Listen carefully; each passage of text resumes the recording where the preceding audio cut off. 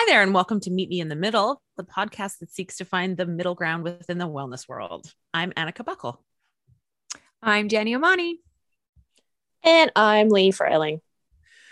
All right, y'all. I am super excited about our conversation this week because it's a biggie. This week, we're going to talk about self-care. Oh, no. So, listener, this all started with a conversation on what was actually kind of a footnote at the end of one of our collective favorite podcasts, Holla Maintenance Phase. Totally. When they touched on the origins of self-care, and turns out the whole topic is a bit more problematic than I think a lot of us know. So specifically today, we're going to dig into what happens when we ask the question, who made self-care possible for you? And we mean this in a very historical way, not like my partner took the kids or my boss gave me Friday off. So before we dive into this,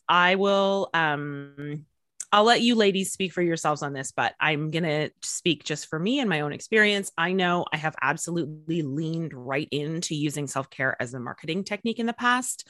So I just want to open with my own recognition and acknowledgement of where I may have inadvertently caused harm and absolutely not done due diligence of where things come from or what they mean.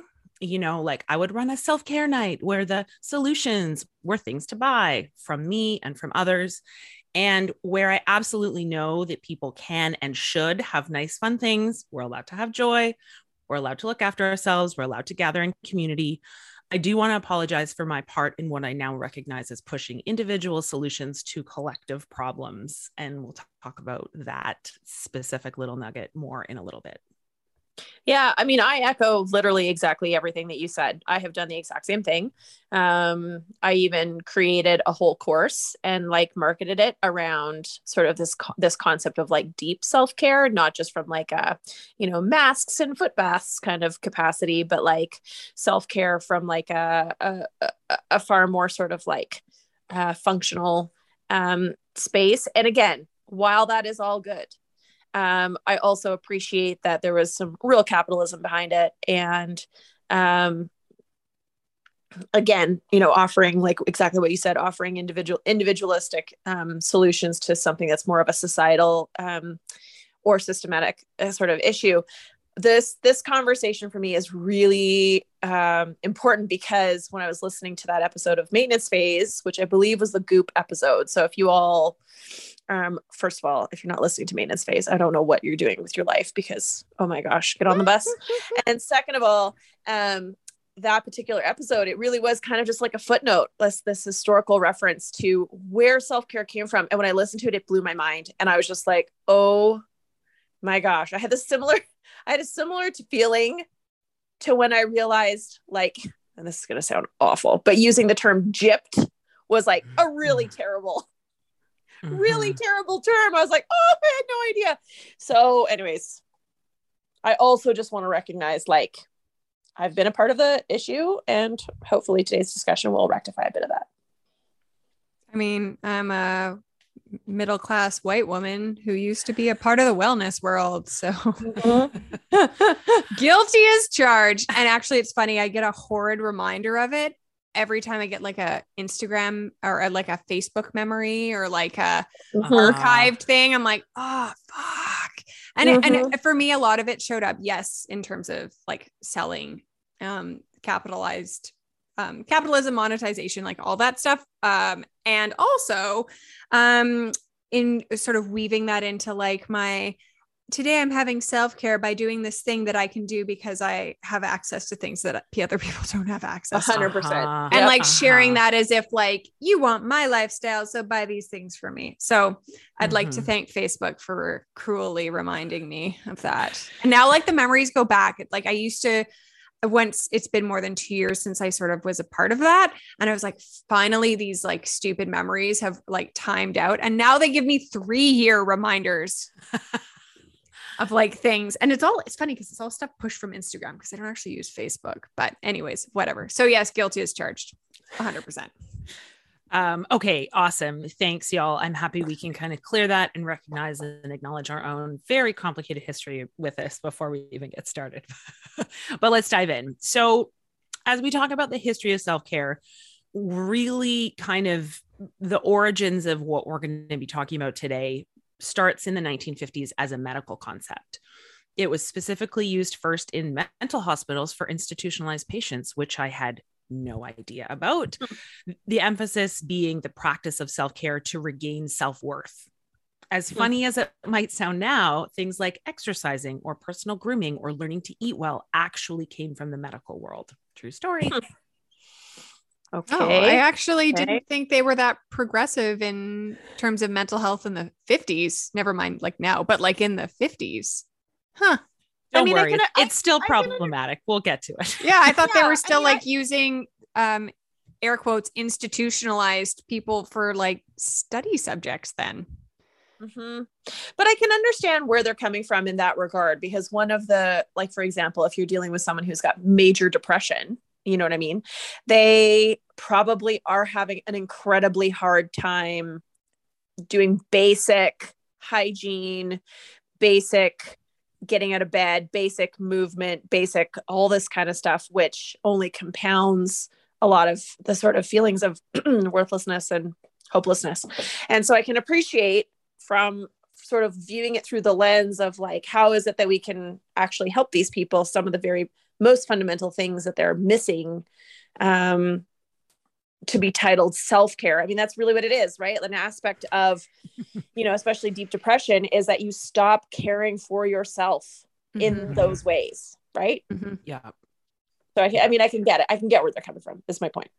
Yeah. And I mean, let's be really clear about who these policies were directed at. It was at white, rich men primarily, right? How do we get this guy that's just having a bad time back on his feet? Because absolutely, that is not the treatment for communities of color, people who had different gender identities or sexualities, women. And that's kind of where this kind of turns next. So from there, really, kind of as we think of self-care today, launches in a big way with the civil rights movement, and then also within second wave feminism in the 60s and 70s. So it was initially a response to the acknowledgement that traditional medicine was not designed to serve very specific types of bodies, Black bodies, women's bodies, etc.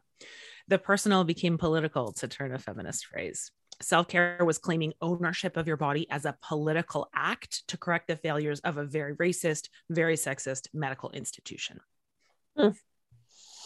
Yeah. I mean, and again, like, if we can keep, I mean, we in the greater we, or they in the greater they, like, can keep, these sort of oppressed populations on the struggle bus, which obviously they were / are, right? It would be a really radical act to kind of say, no, I'm going to get to a space where I'm thriving, despite your lack of help, despite your support, despite your willingness to recognize that I was really struggling and needed some help, right? I mean, one of the easiest ways to sort of keep a people down is to make sure their most fundamental operation is compromised, right? Absolutely. Yeah. Absolutely. And that's exactly kind of how this emerges. Self-care became a core part of the community care that launched during the civil rights movement, thanks primarily to the Black Panther movement, in particular, because they realized that to keep up momentum, they had to literally take care of their group. Black communities so often lacked access to basic healthcare and social services. And so community care became not just a nice idea, but like literally essential to survival. So within this organizing, self/community care wasn't just like a nice extra, like meditating, but actually really hands-on, like clinics to test for things like lead poisoning and sickle cell anemia, really tackling illness and disease that was particularly rampant in the Black community, as well as providing really basic preventative health care. At its inception with an activist community, self-care was really basic, simple health care. Yeah. And this was the part that really, really blew my mind, right? This was the sort of part of history that I had no clue about, which, again, I'm like a privileged white lady. So like necessarily where would I have learned about this? But to recognize that, it really was the civil rights Black Panther sort of taking back and saying like, okay, well, if you're not going to do it, then we will. Yeah, it blew my mind, especially considering how where self-care is at today. Real different place. Yeah. And I mean, as we're kind of talking about this origin piece, I also want to take a minute just to call out that these racial, gendered, and class lines drawn around medical and community services absolutely still exist today. Services are far more often restricted in communities where members of a minority group live due to social, legal, or economic pressure. I will once again remind y'all that to this day, we have more than 70 First Nations communities in Canada that literally don't have clean drinking water. Yeah. No, not okay. So we'll talk in more detail about community care in a minute, but first let's talk about the way that self-care kind of evolved within the women's movement. So a lot of second wave feminists and activists took a page from the Black Panthers. I mean, honestly, the Black Panthers' impact on modern day activism could probably be a whole episode, honestly, but they started to kind of dig into this idea that poverty was correlated with poor health. Therefore, to dismantle the hierarchies that led to this, women, people of color, other minorities must be able to live healthy lives. Right. A part of this connection, and I would say a huge part, was the work of Audre Lorde, a Black civil rights activist, writer, lesbian, and feminist, who, if you haven't heard of, get your Google on. She's pretty important. If you haven't read her collection of essays called A Burst of Light, it's a beautiful introduction. It's excellent. And one of her most famous quotes comes out of this book as we talk about self-care. Quote, "Caring for myself is not self-indulgence. It is self-preservation, and that is an act of political warfare." End quote. I'm with this. Yes, continue. Good. So into the late 70s and 80s, we start to see a conflation of self-care with the concept of wellness, and that idea being positive health rather than just the absence of illness. This probably starts to look a little bit more like what we're familiar with around the wellness world today. But what I found really interesting is this is where we really start to see the veer away from its original medical roots. These early champions of the idea of quote unquote wellness cited their disappointment with mainstream Western quote unquote doctors to help them with specific injuries or illnesses, driving them to explore wellness as literally, for a lot of people in the early days, a last resort. Out of this, there was then an evangelicalization. It's my word does not want that to be a word, but I really like it as a word. There was an evangelicalization of what's that word. I like it. What's right. It's so good. Of what's become an enduring concept of self-care, that our own minds, bodies, and nature, rather than experts or other traditional treatments, hold the key to our optimal health and happiness. Feels pretty familiar, right? So the shift into self-care as wellness marked the beginning of a new era for self-care, one that disassociated it even further from this political origin and pulled it even deeper into capitalism. We see the rise of mainstreaming of fitness with Jane Fonda and Jazzercise, and we see it continue with things like moms in the school pickup line wearing athleisure and giant corporations touting the wellness centers at their offices. Right. This is, I think, one of the things I didn't realize before we started having this conversation is how much the modern wellness world came out of these self-care origins. And you say it sort of like shifted away from its political origin, but it's kind of become political again. Do you know what I mean? Just in a different way. It's the same principles, distrust of government. The government's not going to look after me, but it's coming from, it's like there was one group that legitimately was not being taken care of by the government. And now it's this optics of that sort of libertarian group where there should be the government's not going to look after me. I have to look after myself. The grid is going to go down, like this whole sort of profound distrust in larger institutions, political or particularly like government funded or participated institutions. So it's actually totally become political again in a lot of ways on the extreme end. And then of course there's like everything in between in its current day state. Yeah, no, I think that's a really good point. And actually, kind of along those lines, what I find really interesting is 2 points in American history specifically, because of course, that's assumed to be most of the world history and where most of the things that I read come out of. But two of the points where the term self-care became like, there was a huge Google spike in people looking for it, was one right after 9/11 in 2000. And then also right after Trump became president in 2016. Huh. Well, I can understand that. Gosh. Yeah. And I mean, look, this is the other thing I think as we talk about this, much like wellness, self-care is an incredibly flexible term these days. Like you were just touching on, Jenny, this basically encompasses any activity that people use to calm or heal or preserve themselves.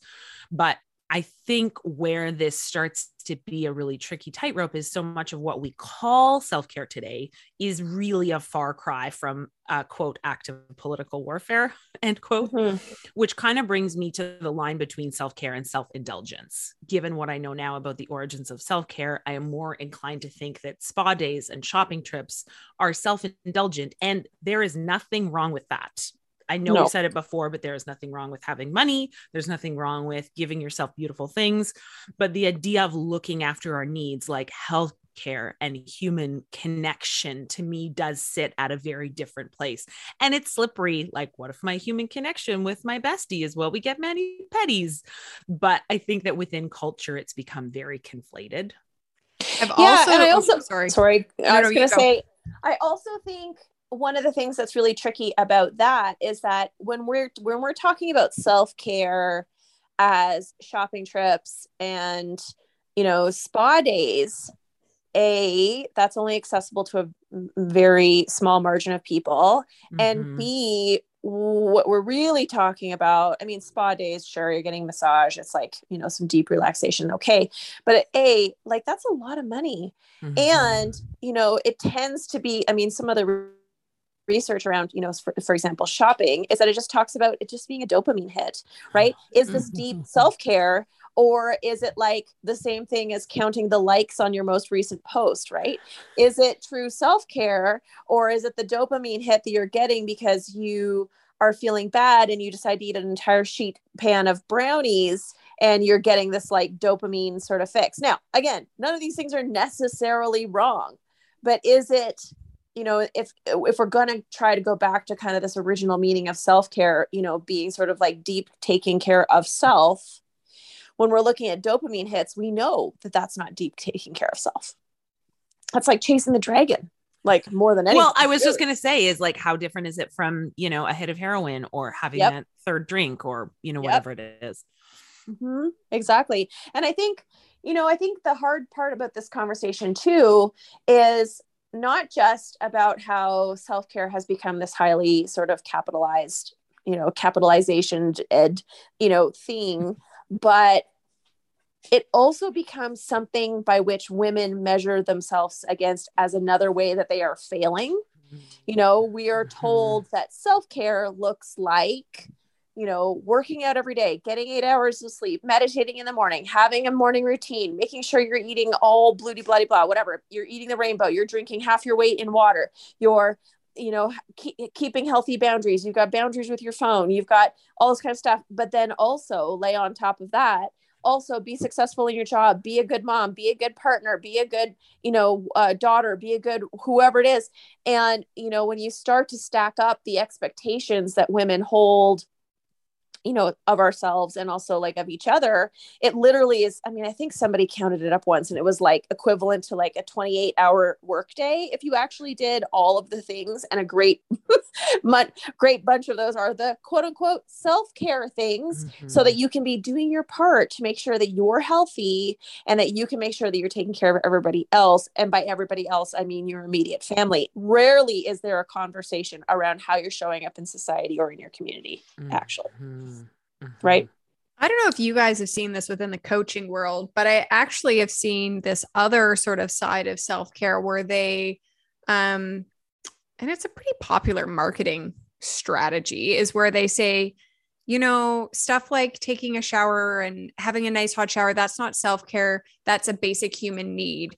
And then what they're doing is they're pushing their course, their whatever they sell as a way to truly tap into real self-care. So it's like, it's this moving goalpost where you could feel fine. Like, oh, I feel pretty good about my day-to-day life, but it's that like, no, actually the things that you're doing that you feel good about, those are basic human needs. Those don't count. You need it's not good enough.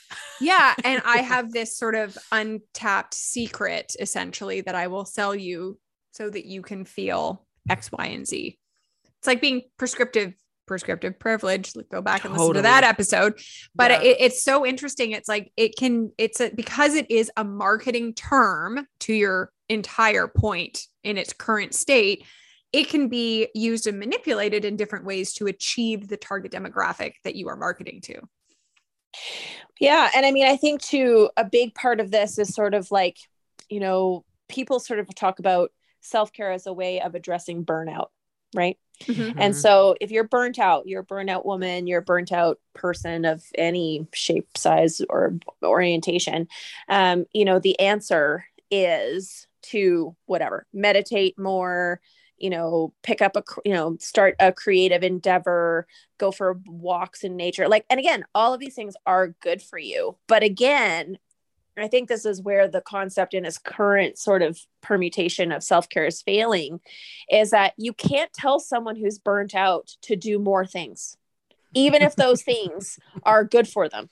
If someone is burnt out, it means they're burnt out. It means that the thing that is slowly but surely killing them is the thing that needs to change, not keep this up so that you can keep doing that super hard thing that's slowly killing you, right?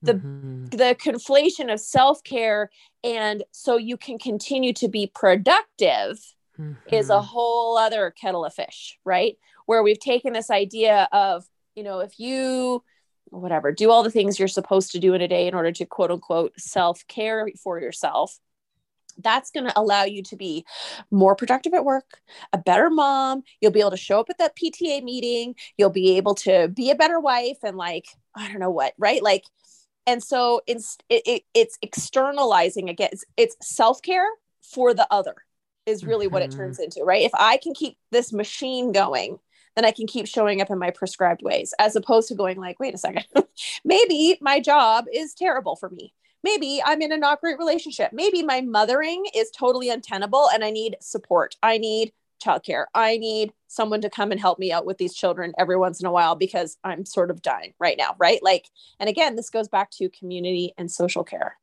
Yes, totally. This individual solutions to collective issues. Yeah. What we need more than spa days is a society that actually seeks to look after everyone, rather this very individualistic, just like look after yourself better. If you did a better job of looking after yourself, you would be better, you would be fine. And I think for me, this is kind of really at the root of the crux of the problem. What does it mean to care for yourself in a culture and society and within systems that are actively trying to break you down? When we are left with not being cared for happening at an institutional level, cuts to healthcare, cuts to education, complete lack of mental health support at all levels, cuts to social programs, food programs. When it's legislative neglect that's brought us to this place of not being cared for, what do the solutions look like? Right. And I mean, I can appreciate where, you know, people are like, well, they're not going to do it, so I will. Like, I can appreciate that line of thinking. But ultimately, where does that get us? You know, this gets us to a place where we have people who can, and they do. And then we have a lot of people who can't. And they're the ones who end up taking the brunt of this. And it seems very unfair. I also think like if we're looking at sort of the privilege points and the monetization side of it, is it's just one more example of why going to a licensed therapist is going to be a better bang for your buck than some online coach with like 0 qualifications. P.S. It doesn't count if you took like another online coach's course. That's not a qualification. An accredited qualification from a real school or like a real educational institution, not like because like Martha patented her own course. Like that's not what I'm talking about. But like a therapist, a qualified therapist, is going to help tease through a lot of the origins for that versus being that individualized sort of prescriptive approach, which is what you see from coaches. They often, and we had background dialogue about this, those online coaches often look at what has worked personally for them, often in the recent future, right? Often it's something you'll see them come on and be like, I've just had this big shift and I need to share it with everybody. So it's something that's just happened and it's worked just for them. It's not actually something that is, there's not like a degree of like testing that's gone on. It's not it's definitely not a validated approach or anything like that. It's purely a self-monetization process, and they're earning a living, and it is what it is from that side of it. But that's where the harm can come through. And people can be sort of preyed on, right? Is this like over self-monetization process that really seems very popular right now. Well, and also just the fact that some coaches, and I genuinely think that there are coaches out there who have really good intentions. I think a lot of them have good intentions. I think that a lot of people have been led to believe that, just sort of like stepping out and running their own course without any kind of necessary background, or sort of like, offering coaching that's sort of like therapy, but it's not. I think they've got good intentions. I really genuinely do. I think the challenge is I think that they're preying on people's lack of willingness to be a part of, or to feel stigmatized by saying like, I'm going to a therapist. People go, oh, well, what's wrong with you? Right. If you say I'm working with a coach, people think you're just trying to improve yourself. Right. If you say I'm going to a therapist, they're like, oh, well, what's wrong? Right. Whereas like, that does not need to be the case whatsoever. Sure. Like sometimes you go to therapy because you're in a real crisis, and that's obviously the way you should be going to therapy if you're in crisis. But, oftentimes people are just kind of like, things are just not quite great. And I think I'd love to get some, additional support. Maybe I'll go and get the support I need through therapy. Obviously I'm a huge proponent of therapy. I'm in school to be a therapist. I've been in therapy for years and years, and I absolutely think it's the best thing ever. I see all kinds of people just throwing so much money at all these things to try to quote unquote heal themselves. And I feel really bad. I feel really bad about it, because I just feel like I know what they're trying to do. They're just trying to feel better. And they've gotten some sort of idea that, oh, maybe the next course, oh, maybe the next coach, oh, maybe the next retreat, oh, maybe the next product, oh, maybe the next, whatever it happens to be.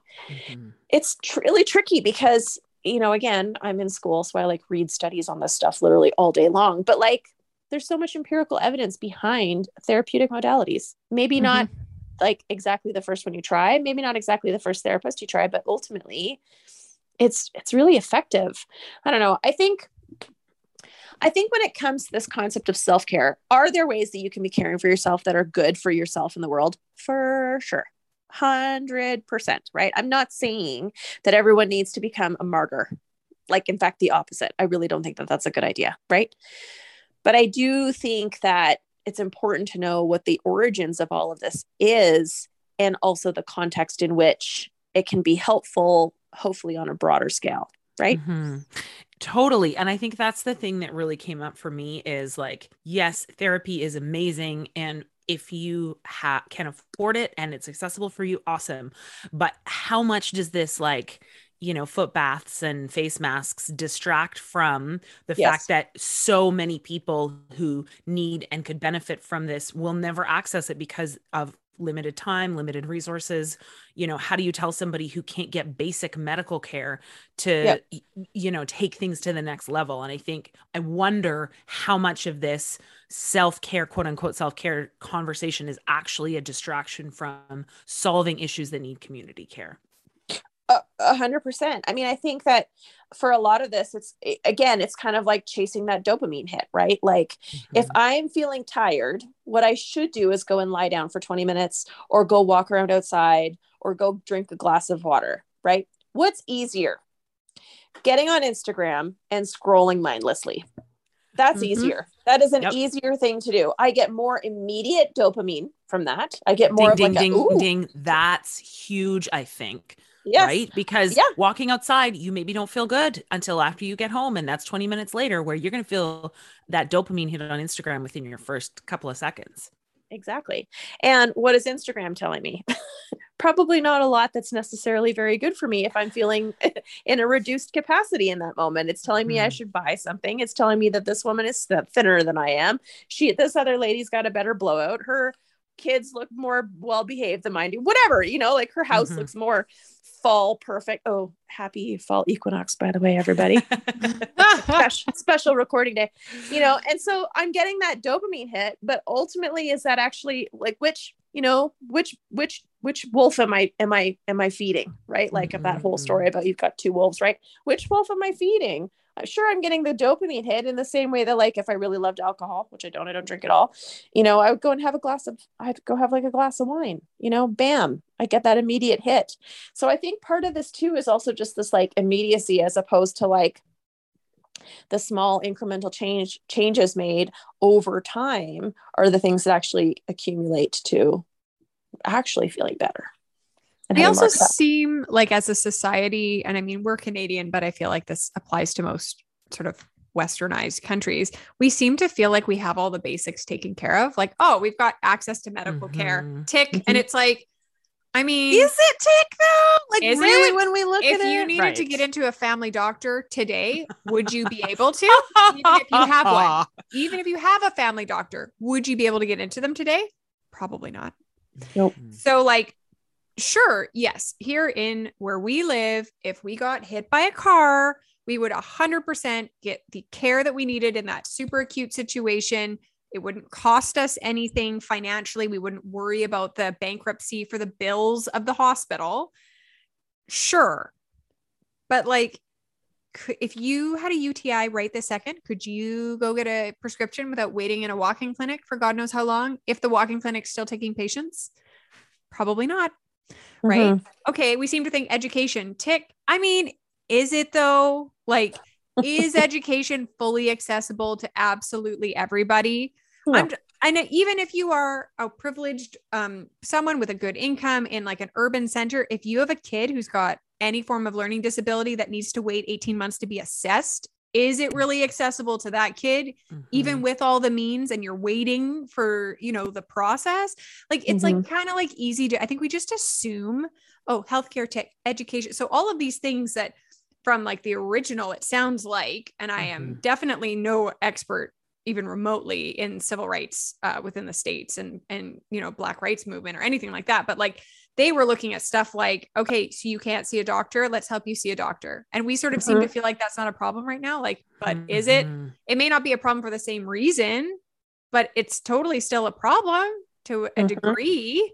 And, like, it'd be interesting to see, because I heard listen to the same podcast of you, as you would be really interesting to see like an itemized list of like, did they have like any documented sort of strategy or plans or anything that you found, Annika? Like, I'd be really curious to hear like what their original take on the action side of this was. Like, I'd love to see those things and see, like, do we actually have all that at reasonable access to the population right now? Well, right. And I think this is what's really interesting is it's really easy for us to think like, oh, things were so different then, right? To your point, like, yes, were they looking at different things for different reasons, or the same things for different reasons? Yes. Is it that different? No. And I think ultimately it boiled down to this: we have to look after ourselves and each other. And I feel like that's the piece that's kind of missing now. It's that deep community. Yeah. Like we're legitimately in this together. Like, let's link arms.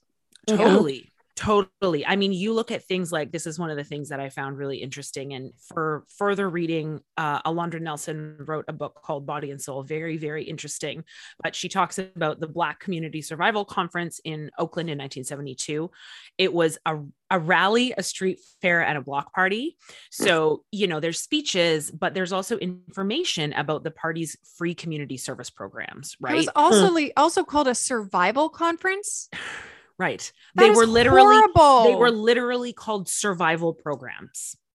Wow.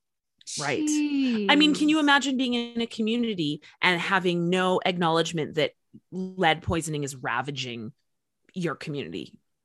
No acknowledgement, nobody to treat it, there's nothing. It's just, let's pretend this doesn't exist as you watch the people around you fall apart. And like a survival conference, like it's not like Right. we're talking about like a known genocide and you're gathering the survivors from like some like war-torn country Right. in And the it's not- 70s. I was just going to say, it's not even like it was Not like this was 1948. my husband was alive when this was happening. Like, Jeez. Wow. yeah.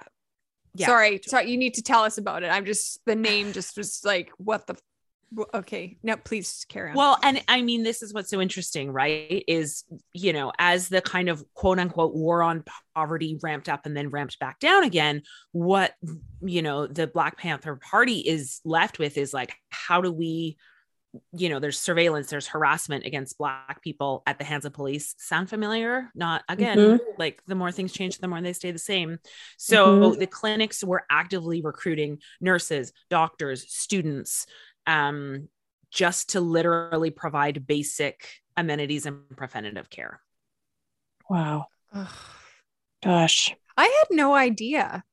I know, right? Not that I mean, I don't want to pretend that I'm like super savvy on like political events or anything, because I'm definitely not. But like, I genuinely had no idea that in the 70s, this was such a big thing in the States. Was this just in the States or did this leak through into Canada too? I mean, the Black Panther Party was primarily a US thing. And I think, that's right. Sorry, I forgot we were talking about that. That's some of our gap too in Canada. Canada loves to just pretend there was never any racism. So well, that's why I was asking. We don't learn about those things. Were we perfect in the 70s? Good to Always know. perfectly. Absolutely. Just don't talk to any Indigenous people. And we were fine. Gosh. Right. But that's the thing, right? It's, I mean, I hate to say, every country finds a way to do this, but unfortunately that's what we see. This is what comes with so many of the problems of colonialism. This is what comes with so many of that really long history of community disruption via things like slavery, Oh yeah. And like going back, like impacts. Since the dawn of time, right? Like as humans, we've always loved to like conquer other humans. So yeah, absolutely. Right. So yeah, good times. So interesting. So like basically all self-care really is legitimately at its origins basic human rights. Right. and daily necessities. Right. And then we made it like all of this fluffy stuff, and then in some places we've taken that away and made it political again, and now it's like literally means nothing because it means everything at the same time. Did I summarize that well? Yeah. So I guess my question then, in terms of like how do we move forward from this? We have this understanding. We still have, so like, let's just even take the population of sort of like, women. Let's just take that, right? We have a population of women who are generally speaking burnt out. They are pulling double duty, right? Sometimes second and sometimes third shift at home. We have all kinds of unprecedented pressures. We have a whole bunch of mothers who are dealing with the fallout of having their kids, like be COVID kids for 2 years, right? Like that was something I was discussing today. And we have people who are so overdrawn and also so lacking in community, especially in a post-COVID world, that the concept of being able to get to a place where you can show up for other people or advocate for community care or advocate for systemic change seems like walking on the moon. It just seems so outside of anything that's possible because we're just trying to sort of get through the day and try to manage what it is that we are, trying to manage with right now. What do we do in terms of like, I guess the question becomes, how do we move people out of that space, or how do we shift things in order to be able to have more people join this sort of idea of community care, of being able to show up for other people? Like, for example, a friend of ours was in a bad bike accident at the beginning of the summer, and I like made them a casserole and like took it over.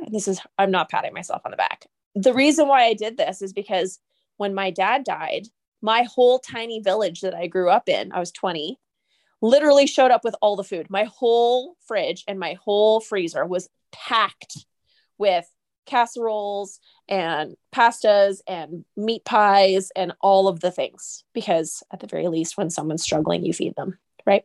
Mm-hmm. I wonder, like, is that a thing? Do you know what I'm saying? Like, when people can recognize, we're not very good at saying I'm struggling. So that's the thing. Mm-hmm. But when someone's struggling, do we even know at this point how to show up for people in a community care oriented way? Or is that something that's lost? You know, like, these are just some of the questions I have around. Mm-hmm. We've taken self-care to this hyper capitalistic, you know, buy yourself like a scented, you know, candle and a $20 face mask and, like, you know, drink a half bottle of wine and call it self-care when you're sitting by yourself in your home, in your living room, instead of saying, hey, everybody, what can we, you know, we know that connection is imperative. I don't know like, Annika, where do we go from here? I have some thoughts. Solve my problems. Well, I mean, if I could do that, I wouldn't be in an existential crisis. No, I'm just kidding. Right, yeah. Yeah. I still would be. I live in this world. I think a couple of things. One, I think as much as, like, I know a lot of people will roll their eyes when they say this, but the political scientist in me just comes back to, like, we actually have to vote for people who are going to take this stuff seriously. Right. I don't think we can undercut how significant to some families the idea of basic dental coverage for families is going to be. That is an institutional change that was pushed by people who were elected. Right. I mean, again, I know it's really easy. That doesn't solve all our problems. In a lot of cases, sometimes it creates more, but you know, I think these are conversations we must be having at a political level. I will just use this as a plug. Almost everyone in Canada has municipal elections coming up at some point.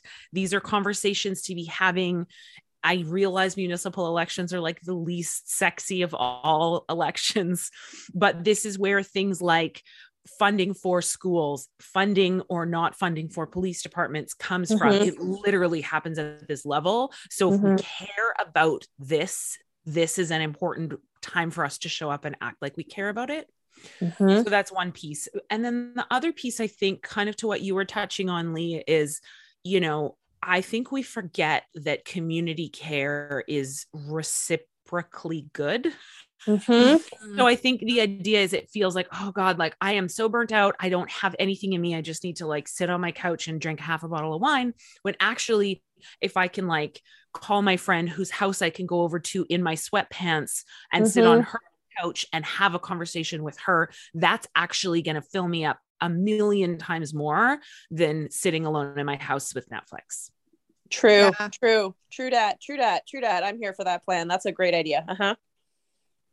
Yeah, that's a really good point about the municipal elections also, because that looks at your community structure. So, like, your community centers in the area that I live, like, every community center over time is being completely rebuilt, like, from the ground up. And it's fantastic. Like, they're really great places that offer the most affordable. It's definitely not affordable for everybody, but the most affordable programs for kids, the most accessible stuff. A lot of them have public health, like, hubs in them. So moms can come with their babies. I think all that stuff's running again. So, like, new moms connection's a huge thing, right? You can bring your babies, you can get them weighed, you can get, like, breastfeeding help, bottle feeding help, like, just, like, talk about, like, it just feel normal again. Cause so many things that happen when you're a new mom just feel like you're the only one. And it's cause, like, you've done something wrong, but your kid doesn't, like, sleep or whatever. And it's just like, no, babies don't sleep. And you just need to hear other people talk about how, like, they're fucking tired too. So I think like there's a lot of, so looking at those community supports through municipal elections is huge, because most of them should forecast their sort of, like, what they say they're going to do. And I know it's hard because what they actually do and what they say they're going to do are usually not. But if they're not saying it, that's a red flag. But if they're not, like, even saying it, they definitely won't even maybe try and do it. Yeah. Absolutely. I think that's a really good point. Community centers in a lot of communities are also the only places that have free open spaces. You can go to a library. It is always free. Yeah. I love me a library. Gosh, Gosh, no, so great. right? Ugh. Just the best. Libraries were like a true savior for me when my kids were really little. We used to go to the library like minimally once a week, if not twice a week. And these have free programs running through the libraries. Yep. Yeah. So I think these are the pieces that if we really want to make a shift, if we really want to make a change away from foot baths and face masks, this is a piece of how we do that. And again, I know for like the average person who's feeling beyond stretched and beyond burnt out, the idea of like volunteering any time to do anything feels daunting or impossible. But if you have any capacity, you know, this is how you can show up with that in some way or another. Totally. So good. Such helpful insight. So, unless there's any other things we want to munch on a little bit today, I have one of my favorite quotes I stumbled across while researching this episode that I'll close with. It's a great article from Catherine Newman Bremang. I'll link it in the show notes if anybody wants to read it because it's all sassy like this. But quote, self-care cannot be an act of political warfare if the only battle you're waging is against your frown lines with a $110 moisturizer. Ooh, I am here for that. That was good. That was really good. Yeah, good. Yeah. So there you go. Self-care, community care. The end.